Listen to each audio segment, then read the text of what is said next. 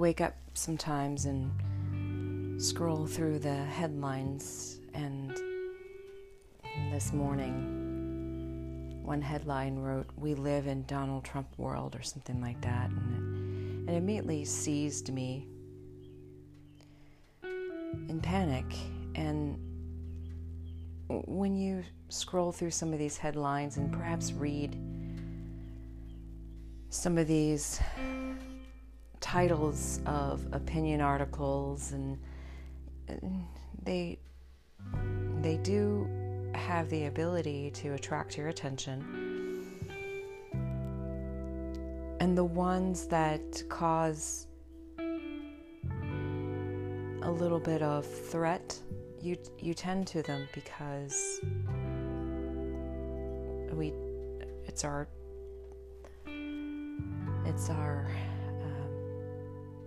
nature to tend to threats.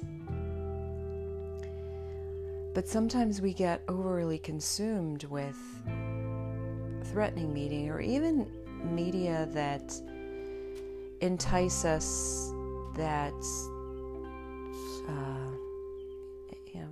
very rudimentary, like how to meditate. I'm like, really?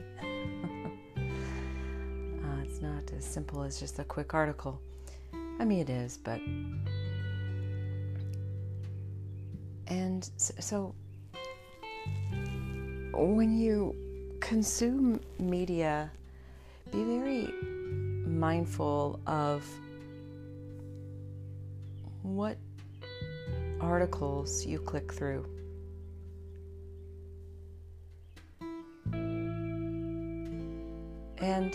And even the video that you watch on YouTube or Netflix or Amazon Prime, whatever. So what do you pay attention to? What media do you watch? What podcasts do you listen to? I know for myself, when I listen to specific podcasts, I know that certain podcasts arouse bitterness or anxiety in me.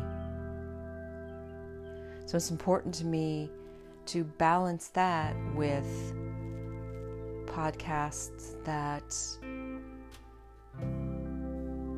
soothe me and remind me that there is a grounding sense of everything is okay. And sometimes what's best, if we forget that everything is as it should be, just turn off the media altogether and just sit and look around you. And sometimes for me, it's just a matter of walking my dogs and listening to the birds. And right now, as I record this, it is very early.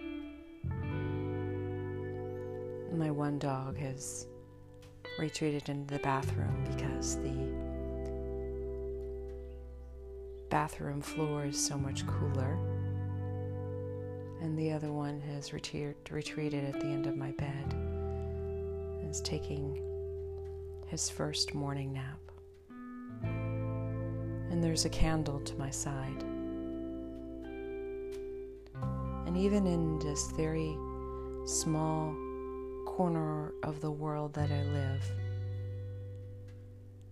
I know that there is a force that tells me that everything is as it should be.